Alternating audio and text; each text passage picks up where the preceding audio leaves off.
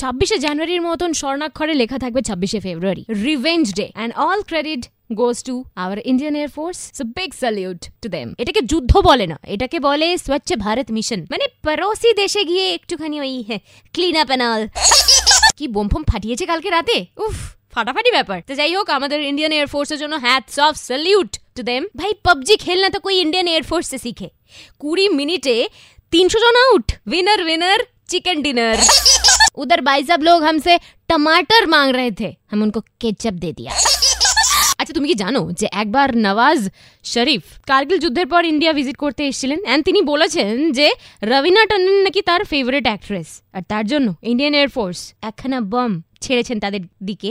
লেখা ছিল Raveena Tandon to Nawaz Sharif with love. तो गाइस, हाउस द जोश? আমাদের এখানে তো হাই, पर हम पड़ोसी देश का सोचे तो how's the BP? High sir.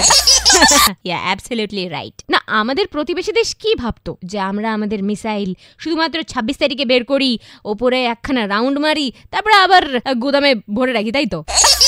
वो चलता भी है, उसका अंदाजा हो गया ना आप लोगों को? बड़े आए फालतू की बात बताने वाले। अच्छा যাই হোক, হ্যালো পড়োসি দেশ, happy Diwali in advance.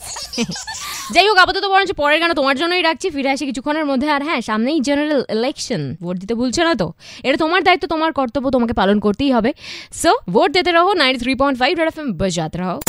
General elections 2019 के लिए रेड एफएम के आरजे प्रियंका को इलेक्शन कमीशन ऑफ इंडिया ने बनाया सिलीगुड़ी का यूथ एम्बेसडर। तो अब वतन दबाएगा बटन।